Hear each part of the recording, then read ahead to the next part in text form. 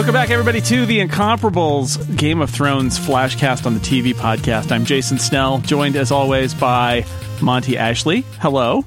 Hello, Jason. Well, we're there. Ned's dead, everybody. Ned is dead. This is Baelor, Season 1, Episode 9. And Ned Stark, our lead character in the show. His head gets chopped off at the end of this episode. That's that for Sean Bean. But he's the head of the Stark family, and he's played by a famous actor. No. This is... I don't know, this feels like the moment where everybody was really talking about. And as a reader of the book, I knew this was going to happen, right? But it was a moment where, you know, they were bold enough to do this, and TV shows aren't supposed to do this. And it's not like these kind of like they gave them a whole season, right? This is the 9th out of 10 episodes. It's not like last week the new CBS version of Magnum PI premiered. And I saw a trailer for it where it's like, "Hi, I'm Thomas Magnum, and here are my 3 friends, Rick, TC, and this guy." And I thought, this guy. You're not. And indeed, in the trailer, like 30 seconds later, he is killed in the trailer because he's not. He's not on the show. He's not on the show. But here, Ned, you know, he's in it for a while. George R.R. Martin played this game, and the series sticks with it, where it's like, oh yeah, you know what you're watching. It's the story of Ned Stark, and how does he navigate all of this? And even in this episode, there's so much of like, how will he be saved? And you see the episode really plays with you in terms of providing you with that out. You know he's going to get out of it. And it says, yes, he's going to get out of it because after Varys says, "What about your daughters?" And he's going to think about it. And there's going to be an out. And then he's up there on the stage or whatever it is, the stairs at the Sept of Baelor. And you get the whole thing from the Septon, who's like, forgiveness is important, and Joffrey's here to tell us about forgiveness. And Joffrey's like, yeah, my mother says I should forgive him, and of course Sansa, I'm going to marry her, and she wants me to spare her father. It's great. And you're like, all right, this is how he gets out of it. And he's going to go to the wall, and he's going to see Jon. He's going to tell Jon who his parents are, and it's going to be a whole new adventure. Nope. And that in that last moment, Joffrey's like, no, I decided I'm going to be my own guy. Off with his head. Kill him. They have the soft hearts of women. Oh. Yeah. Cersei, famously known for her soft heart. It's like butter, Cersei Lannister's heart. Just super, super soft. And even after he pronounces sentence, which, for the record, I don't think Cersei wanted him to do, Cersei did... really looks to me like she wanted to keep Ned around. It's very clear that this is a set. Yeah. There's the whole small council is like, what the hell just happened? And this is very clearly not the plan. That Joffrey, because we're going to see now as the show goes on, like Joffrey is the king, and you know you can only control him so far as you can control him. But if he doesn't want to do what Cersei wants him to do, like, there's nothing she can do about it. Yeah. But what I was going to say was, right after he pronounces sentence, there's a moment where Arya thinks she's going to mount a dramatic rescue. Yes. Which you're thinking, well, will that work? It wouldn't. But I liked that because it's what Ned wanted Varys to do when Ned was attacked. Like, you should have tried to save me. I would have died. And Ned gives him a look like, You're still supposed to try. That's what you're supposed to do. Come on. And Arya's all into that sort of last desperate attempt. Yeah, we're working backward here, but I think it's hard to talk about Baelor without talking about the last scene. So we're going to do that right here at the very beginning. It's unprecedented, but I'll allow it. Which is... I mean, this is the scene that the whole first season is about. It has to... It's true. It is one of the, if not the most memorable scene in the whole show. And it certainly is the scene that grabbed everybody's attention at the time. And it is beautiful. So Alan Taylor directed this episode. It will be replayed later in the series by a bunch of wandering actors. So that's true. And actually, I have some acting comments later about a scene that happens at the beginning of the episode, the scene with Varys. But while we're talking about the last scene, beautifully kind of orchestrated. It's great in the script. Well done by Alan Taylor. Arya is in the streets trying to basically begging for bread, or she's like, I caught a pigeon. Can I trade this for bread? Get out of here. Fuck off. Basically, it's what the guy says. It's amazing. But then he walks away from his stall. And so all this bread there. But what she finds out is that they're taking Ned Stark to the Sept of Baelor, and she follows and climbs onto the statue of Baelor, and he comes out, and this is the moment where it's like he comes out and he totally sees her standing on the statue. Well, yeah, she's super prominent. Yeah, and he sees her, and he knows that it's his daughter, and he sees the guy from the Night's Watch who's down there. And he says to him, Baelor. And I read about the articles about this episode who say, well, the title Baelor means the location where Ned is executed, and it's the Sept of Baelor and all that. No. This episode, its title is What Ned Says to Save His Daughter. That's Yes. what it is. He's saying, she's at the statue of Baelor. Get her. Don't let her see me get executed, and take her out of here and be safe, because this is the only thing left that I can do in this world, is this one thing. And that's what the guy from the Night's Watch does. He goes and gets her and says, look at me, don't look at that, and then he's gonna take her away. And it's interesting that he did that, because it means even if he was planning on selling out his honor for his daughter's safety, he was not convinced that was going to work. Right. Like he could have just gone up and said, well, Varys told me that if I said this, everything would be fine. So, King Joffrey, what? I think it's some realism has finally crept into Ned where, Yeah. Well, and I don't know. I think Ned has his moments where he understands how the world works. He just refuses to play the game that the world is playing. But early in the first scene of the episode, when Ned is still in prison, all Ned will talk about is how Stannis is the legal heir. Right. Like, that doesn't matter at this point. No, it totally doesn't. And Varys wants him to and Varys sets this up, right? Which is like, here's what it's going to be. Cersei knows, and he lays it out there. Cersei wants it this way because he knows that the Starks falling in line are better than having you be a martyr and having Robb attack. A tame wolf is better than a dead one. So you proclaim Joffrey the true heir. You keep the peace. You don't say anything about Joffrey being a Lannister. She'll let you take the black. You go be with your brother. He's gone, by the way, but they don't know that. You be with your brother, hanging out up at Castle Black, and you know what Ned says is as if I would trade my honor, but he says, well, what about your daughter's life? Like, that is that important enough for you to deal with your daughter's life and make this deal? And clearly that's what he's thinking. But you're right. You're absolutely right. He knows that there is a really good chance that he's going to get executed. I mean, you could also argue like he doesn't really want her to see whatever happens to him, because whatever happens to him is not going to be good. But I think he's got to know that there is a distinct chance that it's not going to matter, and that he's going to confess and say Joffrey's the king and still end up dead. And the really sad thing is when everybody else on the stage is basically like, we're gonna give you forgiveness, and he's like, okay, and then Joffrey's like, nope, yoink. And it's brutal. It's brutal. But it's fascinating if you look at the long run of the show, like, what if, right? Like, this is a political calculation made by Cersei, and Joffrey just runs through the stop sign. And what would be like, Robb presumably would not fight anymore and go back to Winterfell as the Lord of Winterfell. Ned would go to the Wall and be presumably helpful at the Wall and tell Jon about his parentage. Remember how mad Sir Thorne is at people who are just raised in a castle.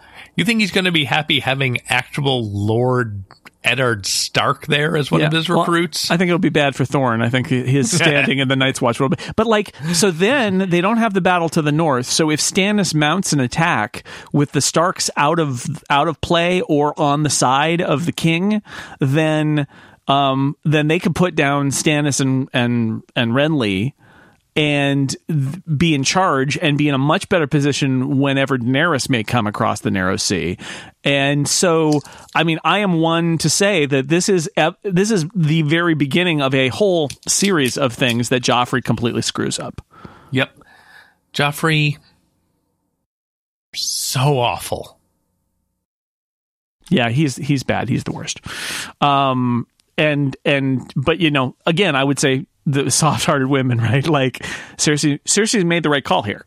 She knows, and Varys knows, and these people are expert game players. This is the way you do it. You get the Starks in line. They're not a threat anymore. You take them off the board. And you put Ned at the wall where who the hell cares what happens at the wall, right? That's the way you do this. You warehouse him. It's not going to be a problem.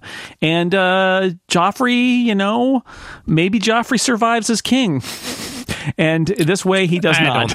I don't think there's any way he survives as king. Yeah, somebody's going to take him out. Yeah, you're probably right. You're probably right. He's going to generate other enemies, even if he doesn't do this particular one.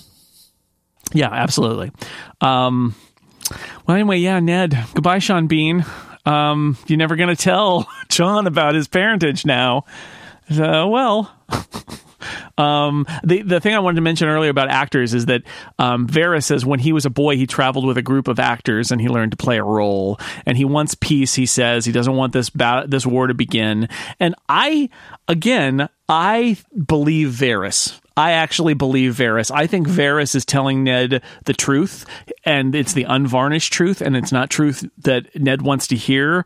I think Varys is confident in his own perspective here, but I don't think he's lying when he tells these stories. I think that Varys has his own priorities and his own morality, and I do believe Varys is always looking for what he thinks is going to be the best for the kingdom, which is different from Littlefinger, who wants to take power at all things. I don't think Varys doesn't want to take power or anything like that. Varys just wants the world to be the way he thinks would be best, and he's going to make that happen. I agree. From what we've seen of the series, I think we can roughly say that Varys is kind of a good guy and Littlefinger is definitely a bad guy. Yeah, I think so. I think Varys has his issues. Like he freely admits to Ned, like, yeah, I'm not gonna. I could get you out of here. I'm not going to do that. Right? Like that is not what I want here. I don't want to get you out. I'm not a hero. I'm not going to risk anything, which is funny because, of course, later in the series, Varys does spirit somebody out of King's Landing and go on the run and can no longer go back. But it's only in that moment that he finally does that. So, I think Varys is a good guy, more or less. I think he's thinking of a big picture. He's not acting selfishly. I think he's got a worldview that he's trying to get across. It's not just about taking power for himself, but he's also, upfront about the fact that he's not he's if not a coward, he is certainly not a hero, and he's not going to go out and sacrifice himself for nothing. What he believes. And he ends up in a pretty powerful position with Daenerys and all that. So, yeah. The basic problem, as I see it, is that Ned is completely unequipped to tell the difference between Varys and Littlefinger.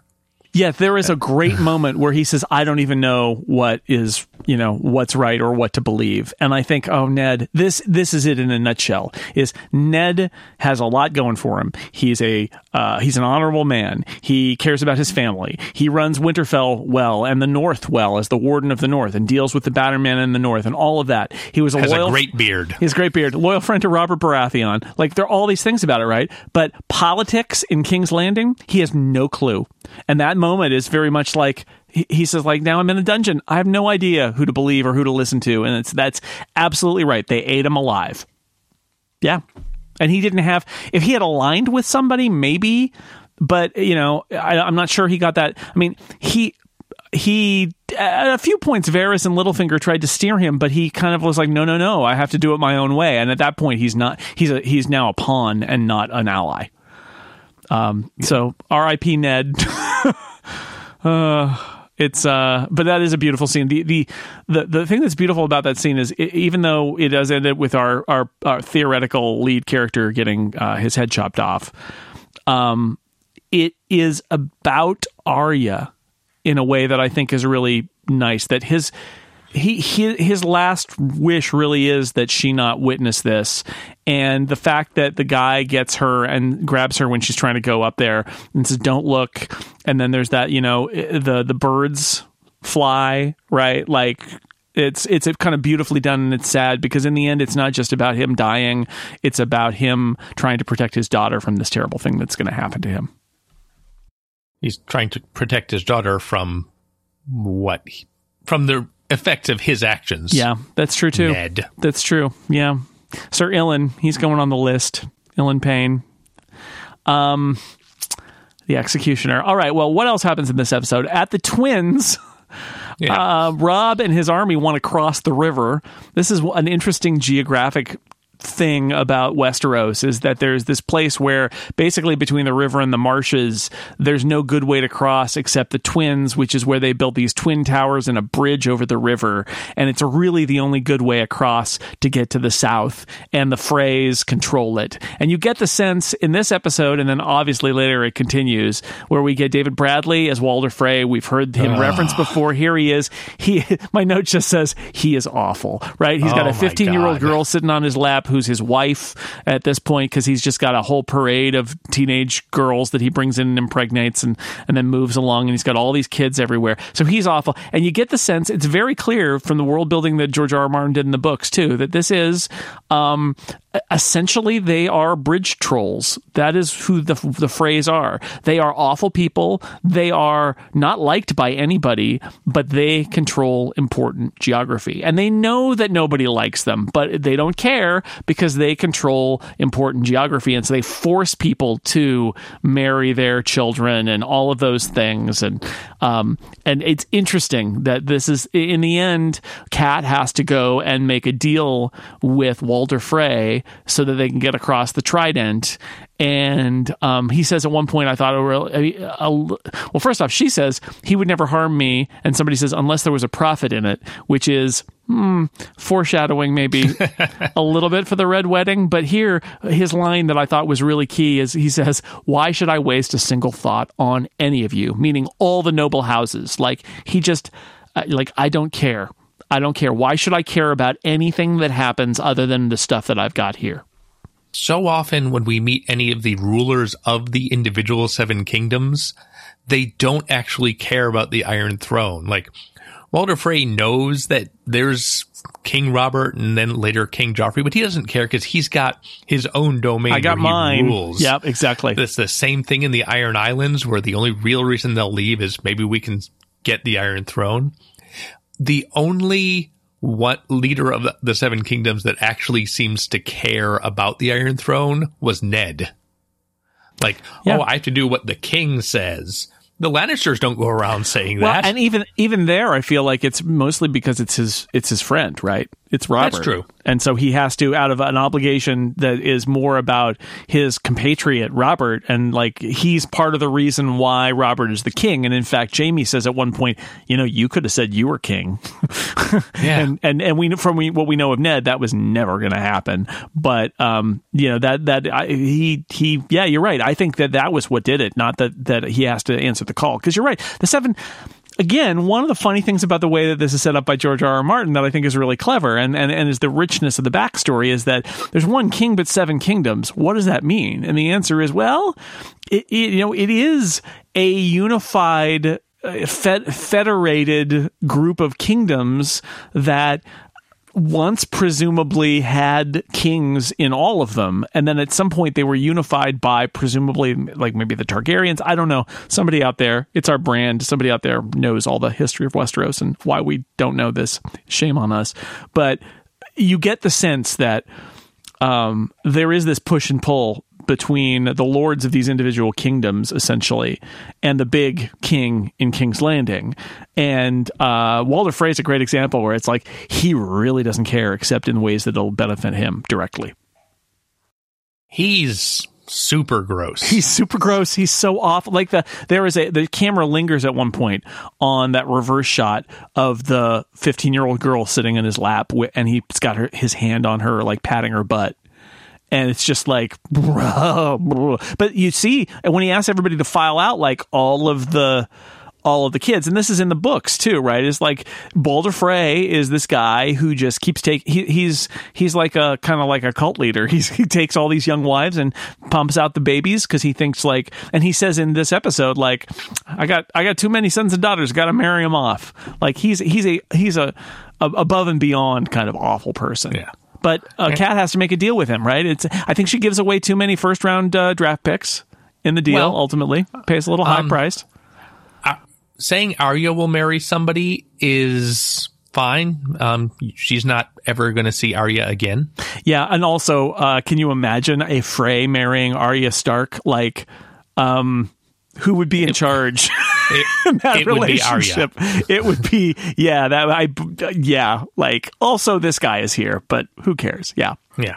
And then, like say, now Robb is going to have to marry a Frey, and I wonder how that's going to go. Yeah, this is also, I chuckle at, she starts, because she sells low, right? She starts with the lowest. It's like, well, you're going to have to take on a squire, and eventually he's going to be a knight. And they're like, whatever. It's like, well, and your sister's going to need to marry somebody. And they're like, well, whatever. Because again, it's a bunch of men in Westeros and they don't really care about marrying off their sisters. It's like, and you're going to have to marry one of his daughters. And then everybody's like, oh, damn. Then you find out why Theon's in the foreground of that shot because he's just snickering away. He starts laughing. It is great because Theon is laughing and laughing at Robb's misfortune. He knows he has to do this. Like, the stakes are high, but Theon just thinks it's hilarious. And there was a moment where Robb actually asks, like, are any of his daughters, and you can pick, like you could pick. He's got lots of daughters. He does are have any a lot of them any good? Basically, essentially, are any of them attractive? And she's like, well, there's one who's like, there's one who's not terrible, and then that makes Theon that's a weird cackle. Scene, by the way. Yeah, right. Like,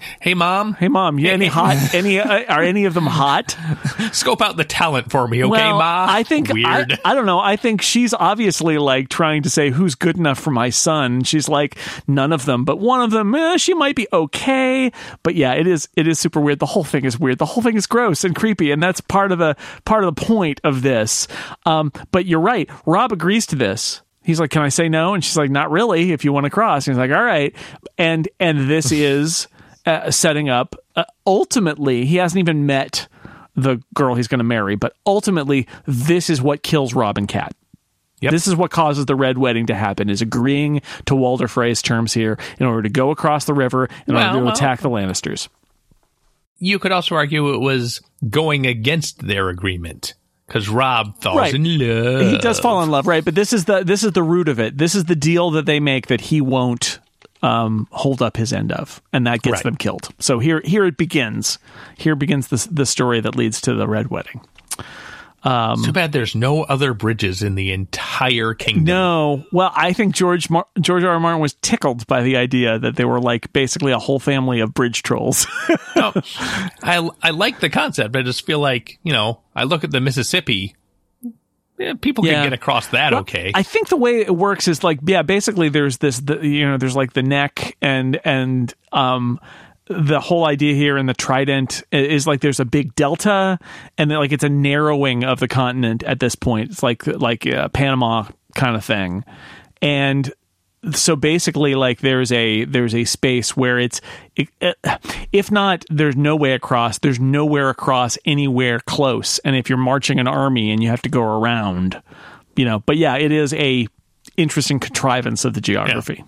But a fun, interesting contrivance. Don't get me wrong. Yes. Like, the effects on the story are super interesting, so I accept it. It's a fun thing to nitpick too. Yeah, it's true. It's true. Like, there's really no way. I was thinking, like, are there boats? Could you? But I think the idea is that if you get 20,000 guys, there are not enough boats. You need to march them across. But could you? I don't know. We could ask a lot of questions, but obviously not, because nobody would deal with the phrase if they could avoid it. And here they are.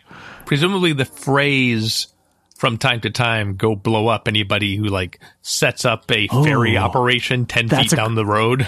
That's a great idea. I like that idea that the phrase are making sure that they've got their entire their entire plan, their entire like franchise that cannot be stopped by anybody. I'm looking at a map of Westeros. It is a fanciful geography, isn't it? Yes. But yeah, that's the idea, is that it, like England, it is tall and narrow, and that you end up with these places where you're basically like stuck. Not that you couldn't go around, but that it would be a long way to go to get around. Yeah, I don't know. It's funny. This is also a case where suddenly geography matters a lot. Yeah, exactly right. Suddenly for this moment. Got some stuff at the wall we should talk about? Oh, yeah. So G.R. Mormont, the old bear, gives Jon a sword as a thank you for killing the dead guy who was trying to kill them. It is called Longclaw. It is made of Valyrian steel. This will be important later. And he got the pommel, which was of the bear, because that was the Mormont crest, replaced with the wolf of the Starks, and gives that to Jon, and says in a delightful cross, in case you hadn't already figured it out, I was meant to hand this down as my father handed it down to me, to my son Jorah, but he is a traitor who is exiled, and so I give it to you. And it's like, Jorah, but I know that guy. Yeah. I wrote that down as, it was meant for Jorah Mormont, currently employed in the Daenerys storyline. Yeah. But it's that's why actually the crosses that don't cross are among my favorite things in Game of Thrones, where there's just a character over here and a character over here, and they're totally related, but they never intersect. And so you never really get that story of that. And this is a great example where, like, the old bear is Jorah's dad, and that never connects. People meet both of them. Like, I was thinking, and I don't actually remember this, when Jon Snow meets Jorah, does he look at the sword and be like, hey, wait a second? Well, it has a different pommel now, That's so true. It's not going to be that identifiable. Yeah, you just take off the VIN number and no one can know who owned the car before. And Jon takes the sword back to the mess hall, where today everybody loves Jon Snow, and they're like, sword, and then run around playing with it in the background. Well, Thorne has been sent to King's Landing because the old bear knows that Thorne and Jon don't get along, and he is tired of Thorne being around. So he sends him to King's Landing with the hand of the reanimated corpse as a present for Joffrey or something, whatever. But with him gone, that's the first attempt at convincing people that there are zombies up here. It doesn't work, so later on we're going to have to do the much more elaborate and ridiculous plan of capturing one. Yes, and then shipping it off in a box. So also, I think what's omitted here is the fact that now everybody knows that Jon was like a great hero and saved the commander from a monster that was in his. So Jon's stock has gone up, his cred has gone up because of the heroic thing he did. So that we've missed some of that, but I think that's part of what's going on here. Yeah. I also really enjoy the fact that it's like he comes back and he's like very somber about like, yes, well, I guess I have to accept this sword. And then he goes into the mess hall and everybody's like, dude, your sword, I want to see it. Like, there's no somber tone there at all, except for Sam, who is sad. Oh, poor Sam. Poor Sam. You know, that's Sam. Sam's got things. Because Sam says there's been a raven. Robb's going to war. Yeah, so it's bad. It's bad. He read The Raven. Don't read The Raven. It's supposed to be private, but people do. Well, actually, there's lots of anti-Raven sentiment in this episode because in another segment, Robb shoots down all the ravens coming from the twins. Yeah, and which comparatively, that pigeon Arya grabbed gets away scot-free. Yeah, it does. It's off there with all the rest of them after Ned gets his head chopped off. Another great scene. Actually, I think one of my favorite scenes in Game of Thrones is the scene between Maester Aemon and Jon, where he's talking to him about the fact that now that Jon knows that Robb is going to war, that his father is being held captive at King's Landing, that his brother has mounted an army and is going on the march. He knows that Jon is being tempted to leave the Night's Watch and break his duty. And so he gives him the speech and he talks about, why we don't get married or aren't with women when we're the Night's Watch. It's because love is the death of duty. And just like with the Jedi. Yeah. And what will your father choose? He says, love or honor, which is, of course, what's hanging in the air during this entire episode after Ned's conversation with Varys, because it ends with, what about your daughters? What will you do? Will you choose honor or will you dishonor yourself in order to save your family? And that's hanging out there. And Aemon says, most of us are not so strong. If you're sure your father's going to do the right thing, most of us are not so strong. And of course, Ned doesn't choose honor. He does choose to try and save his family. And Aemon says, in every man's life comes a day that is not easy. Most of them are easy, but then there's the moment where you're tested and you have to prove who you are. And it's a great speech by this old blind man who's talking to this headstrong kid, and I really enjoy it. He says, I know it hurts, which is great, because Jon's like, you have no idea.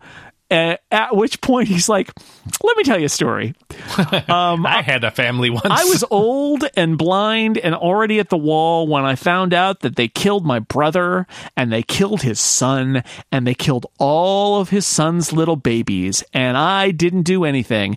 And he's like, but that means yeah, that's right. My dad was the king, and then I refused the throne, which is such a great tidbit that is just thrown in there. Like, I refused the throne, and so they gave it to my brother, and I went off and essentially became a Maester and went to the wall. Like, what is that story? Like, that's a whole other story in there. What a character this is, old Maester Aemon. And that's that moment where I feel like if you don't know the show and you haven't read the books and you're just watching it for the first time, that it's an interesting story. But like, oh my God, that line where Jon says, you're Aemon Targaryen. Like, if you know the world and the world building, that is like a ton of bricks hitting you. It's like, this is huge. And as I wrote down, they are related. Yeah.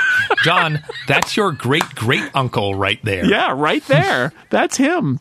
But I love the speech. I love this character. I love the idea that a guy who was essentially the heir to the throne decided he didn't want it. I think that's a great idea, by the way. Yeah.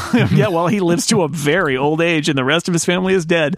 I think in the books, I don't think in the show, I think in the books, there's also a conversation at some point about how there was a debate about whether they were going to go to the wall and kill Aemon Targaryen, and it was basically like, he's a Maester and he's at the wall. He's basically off limits and he's not going to be a threat. But like, as a result, he's the only member of his family, he thinks, more or less, who survives. I think that's fascinating too. And of course, it wraps up by him saying, you're going to to Jon, he says, you're going to have to make a decision and live with it for the rest of your life, just as I have. And that's where he leaves it. But I love the scene. I love the character. I think it's so cool that it is revealed that the old man, the wise old man, he's like the Yoda of Game of Thrones. He explains what's going on. Turns out, yeah, he could have been the king if he wanted to be. And he turned his back on that. And he's a Targaryen, which means that all of these other Targaryens who died or went across the narrow sea as babies and all that, they're all related. He's like their uncle, their great uncle. It's this whole, just like, that's who this guy is. He's not a nobody. He's not this nice. I mean, I don't know if you ever, as a kid, met like a nice old person who was tangentially related to your family or maybe a friend of the family, and you thought, oh, they were nice, and then later you found out, like, oh my God, they had this whole story that as a child, of course, I knew nothing about. But that happened to me. My grandmother had a friend, maybe a boyfriend, who was an old man who turned out to be like in the mob. By the time I knew him, he was just a nice old man who listened to Phillies games on the radio, but he was like in the Philadelphia mob. And that's how I feel about this, which is like, oh, he's just a doddering old man who's still here. He'll be dead soon. And oh my God, he was going to be the king? It's great. It's so great. Yeah, I love him. I love that whole scene. That's great. All right. Okay, let's go to the east, shall we? So that scratch Drogo got. Now, here's my question for you. So Drogo gets the scratch in his duel with the guy, and he takes care of the guy, no problem. He actually like has the scratch go deeper and become a deeper wound because he's that cool. And then it looks like it's going to be infected. And she has Daenerys has the witch woman wash it out. Yeah. So my question for you is, knowing what we know, did the witch woman, was this all, I mean, because in this episode, they're like, you should never have had the witch woman care for him. She's the reason that he's dying now. Because it didn't seem like a particularly serious wound, and now he's dying. So did the witch woman kill Khal Drogo? Is that right? Yes. Yeah. Yep. Okay. I thought I remembered that, and I think it may be revealed in episode 10. But the idea is Daenerys is asking for his help, and actually the witch woman is wanting revenge for all the terrible things that the Khal has done, and so she basically poisons him. It poisons his wound. She's actually not thrilled about being a slave, it turns out. Funny about that. Well, Daenerys says, well, I really need her to take care of him now and save his life because, and I'll make you not a slave if you'll do that. And because he falls off his horse, which has got to be the worst thing in the world if you're a horse guy, right? Horse lord. Oh, yeah. Just as soon as he hits the ground, he's like, you have to kill me. I'm dead. Yeah. It's not going to go well. There's a nice moment where Jorah is like, she says to Jorah, I think you should wear your armor tonight. And he's like, yeah, that's a good idea. It's explained that this is not like Westeros where there's a line of succession. Her son, if Drogo dies, her son is not going to become Khal. Her son will be fed to the dogs because he will be a threat to whoever takes over as the Khal in fighting. And so she calls for the witch woman who says we have to do blood magic. Everybody's like, no, blood magic. That's bad. It's forbidden. And they're like, nope, bring the horse. So they bring the horse. The horse knows that I have to kill the most symbolic thing. Yeah. It's fine. Don't worry about it. Yeah. The horse comes into the tent and knows that there's terrible things. And they kill the horse. And then they go outside and there are the most horrible sounds imaginable emitting from the tent at that point. One of the horse dudes says, we got to stop this. And Jorah says, no, the Khaleesi demands this. And so they fight and Jorah kills him. Although by this point, everyone's getting real sick of Khaleesi bossing them around. Yeah, I think the women and the people she's freed and all of that, they love her, which is foreshadowing for how she's going to make this work before. But like the fundamentalist horse lord people are like, she's already like going to be, as we find out later, they send the retired Khaleesi's to just go off play bridge in Vias Dothrak, right? Like they're not, they're irrelevant, and she's already irrelevant in those eyes. But she got knocked down, and she says, "Oh, the baby is coming," which seems really weird and kind of convenient. But they pick her up. Jorah picks her up, and they go in the tent where the terrifying supernatural sounds are coming out. Seems like a bad idea, but that's what happens. Yep. And that's it. So that's going to be left. Oh, there's a nice moment where she says, I am the dragon or whatever. And somebody says, they're bad news. There's no dragons. I like that. Because that's the first time Daenerys is actually using herself as something to brag about. For a few episodes, she's been, I am the wife of the Khal. Khal Drogo leads you. So I, Khaleesi, get to decide. But now she's saying, I am blood of the dragon. Yeah, first off, she tries, I'm Khaleesi, and they're like, we don't care. And she's like, no, you don't understand. I am the blood of the dragon. And they're like, there are no dragons. Goodbye. Which, we'll see next episode if they're dragons or not. That we'll find out. I understand their argument. It holds up, but... Yeah, but it is an interesting... my complaint about this scene, by the way, is that because of the way that the season is structured, I feel like we go from Drogo getting a little scratch on him to Drogo being deathly ill in no time. Do you want the Daenerys scene stretched out more? Well, here's the thing. She's not going to meet anyone else from the cast for like 6 seasons. Yeah, I felt like...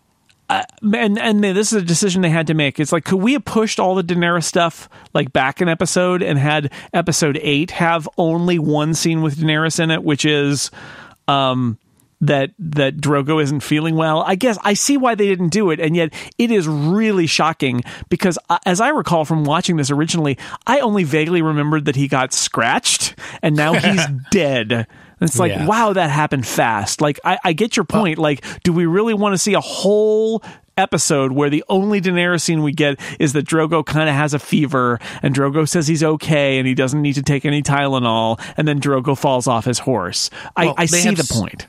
They have so many plot points they have to get Daenerys through in this first season because they know how they want to end the season. Sure. Is with this amazing shot. So that means you have to bring Daenerys and Viserys in at the beginning. You have to get Daenerys married off. You have to have her raped horribly. You have to have her fall in love with Khal Drogo. Now she's the Khaleesi. And it all seems rushed, but I don't...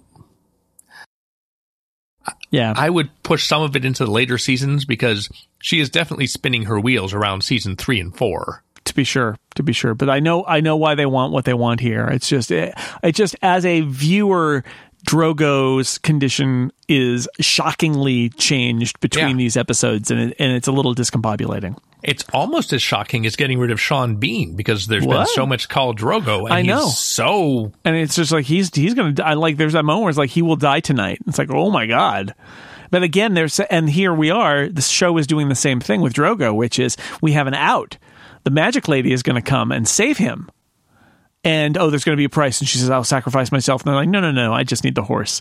And it's like, okay, all right, this is going to be good. It's all going to work out. And it's like, it's not going to work out, folks. Not even a little bit. It's going to be really bad. But that's in the next episode. So we get the double play here where we think we're going to see Ned and Khal Drogo continue, and it's not going to happen.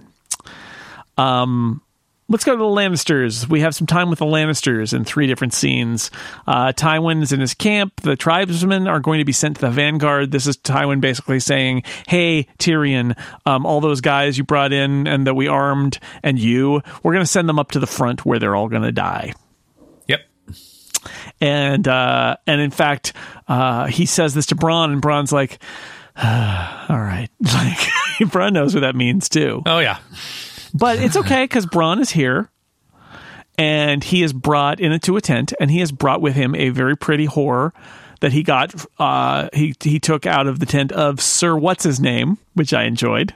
Sir What's His Name, and Tyrion says, "Didn't he say anything?" And Bronn says, "He said something." Bronn has so much fun off screen. Oh, Bronn is the best, and Bronn and Tyrion are the best. It's great. He said something. Yeah. It's like, this whole scene where they just tell stories about their backstories while drinking avoids the sexposition problem completely. Everybody's clothed. They're not even doing anything. They're just lounging around. Yes. But it's still so much fun to watch. Yes. Yeah, it's great. The whole thing where they're doing the fire games, and Tyrion's like, no more knife games, no more fire games. Let's do something I'm good at. Let's do, lies and telling stories and things like that. But it gets a lot of character detail out without it being sexposition. And it is like the anti-sex position. And Tyrion guesses all sorts of things about Shay that are wrong. There's a lot of sex and violence in the stories. Maybe that's why they decided they didn't need to have them having sex while telling them. That's true. Tyrion is wrong about Shay, or at least she says that all of his guesses about her parents and all that, and she says never speak about parents again. And then, of course, it comes up to Tyrion's sad tale, which he tells about this incredibly humiliating thing where he and Jaime save a woman from raiders, and they get along, and they fall in love, and he loves her, and it turns out that it's all a lie, and she's a whore. And the whole thing was a setup because Jaime wanted his brother to have sex for the first time. And so he contrived this entire thing, which it's just an awful story. Yes. Oh, poor Tyrion. Because he had real feelings, and it basically is a formative moment for him where it's like, I'm not going to ever I'm not going to really believe in anything ever, which up to this point he's sort of stuck to. Yep. Yeah. So the last thing is the last scene is that Tyrion wakes up, and Bronn is waking him up, and is like, "You're sleeping through the war. The attack happened earlier." And he tells Shay, "If I die, weep for me." And there's a nice moment where she's like, "How you'll be dead? How will you know?" And he says, "I'll know." and then Bronn and she goes back to sleep. Yeah. And Bronn gives Tyrion the best piece of advice anyone could ever give Tyrion, which is stay low. And Tyrion just says, "Stay low." And they explain that. If you're lucky, no one will notice you. Yeah. Tyrion's answer, I was born lucky. It's so great. Tyrion and Bronn are the best. Anyway, here, my tribesman, he gives him a speech. It's like the greatest, it's like a Hoosiers speech. Onward we go, onward. And immediately he gets hit in the head with somebody's hammer and is knocked out and taken away. And when we see him, when he wakes up next, Bronn says to him, "You're a shit warrior." Well, that's his men's fault. They should not have been knocking him out and stomping on him. Look, you go with the hill people. That's the kind of stuff you're going to get. I did notice as they're cleaning up the battle and they're killing all sorts of wounded people on the battlefield that there is among the screams is a Wilhelm scream. Yes, just as they cut in. I saw that. Yeah. Or heard that, I guess. Yeah. So that was kind of funny. But it turns out that they've killed only 2,000 Stark bannermen who were sent to their death by Robb in this feint that he has done. But it's a clever feint, and instead the Starks were somewhere else where they got Jaime Lannister. Oh, the beginning of Jaime's kind of redemption arc where he is brought low and becomes much more interesting as a character over next season. Yes, indeed, indeed. So he says, let's end this here and now, Robb. You and I will fight. And Robb says, if we did that, you would beat me. We're not gonna do that. No. And then Robb showing up well, I think showing his leadership. He gives a whole speech about how, one victory doesn't make us conquerors. We have more to do. And it shows that Robb really has been underestimated. And although he's just a boy, as Ned says, he is showing that he's got some real skills here. I agree. I also kind of feel like this victory is made too much they make too much of a big deal over it as the show goes on. Like, it's going to be brought up a lot as evidence of Robb Stark military genius. Right. And it's off screen too, which I find really funny because this is in an era ran out of money. Yeah, this is an era of the show where they basically were like, we can't actually show any battles. Yeah. There's two battles and it's off screen and it's aftermath with dead people. Yeah. Quick, knock him out so we don't have to show anything. Yep. And so they do. They do a little bit better in future seasons, but in this season there's like no, the wars are off screen. We can't afford that. And that's the whole episode because of course we've wrapped all around to, and then Ned gets executed and that's the end. One more episode to go though, so there's got to be lots of recriminations in a pattern that I really like with this show, which was also the pattern on The Wire, which is I like it when a season has a climax and then gives you enough time for that denouement, for that sort of like setting. Where do we go from here? Where do we go next season? I really like that.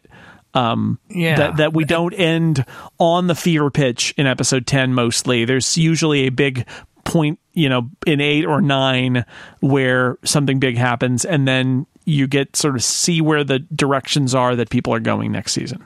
And I think that's part of what caught people off guard when this first aired was that everyone knew this is the second to last episode, which is not traditionally where the climax is. So when something huge happens in the penultimate episode, it throws off your internal clock. Yeah, tricky.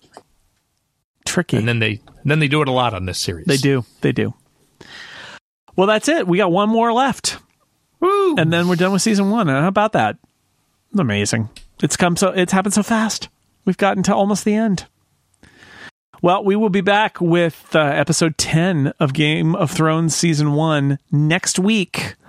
Thank you for listening to this rewatch of Season 1.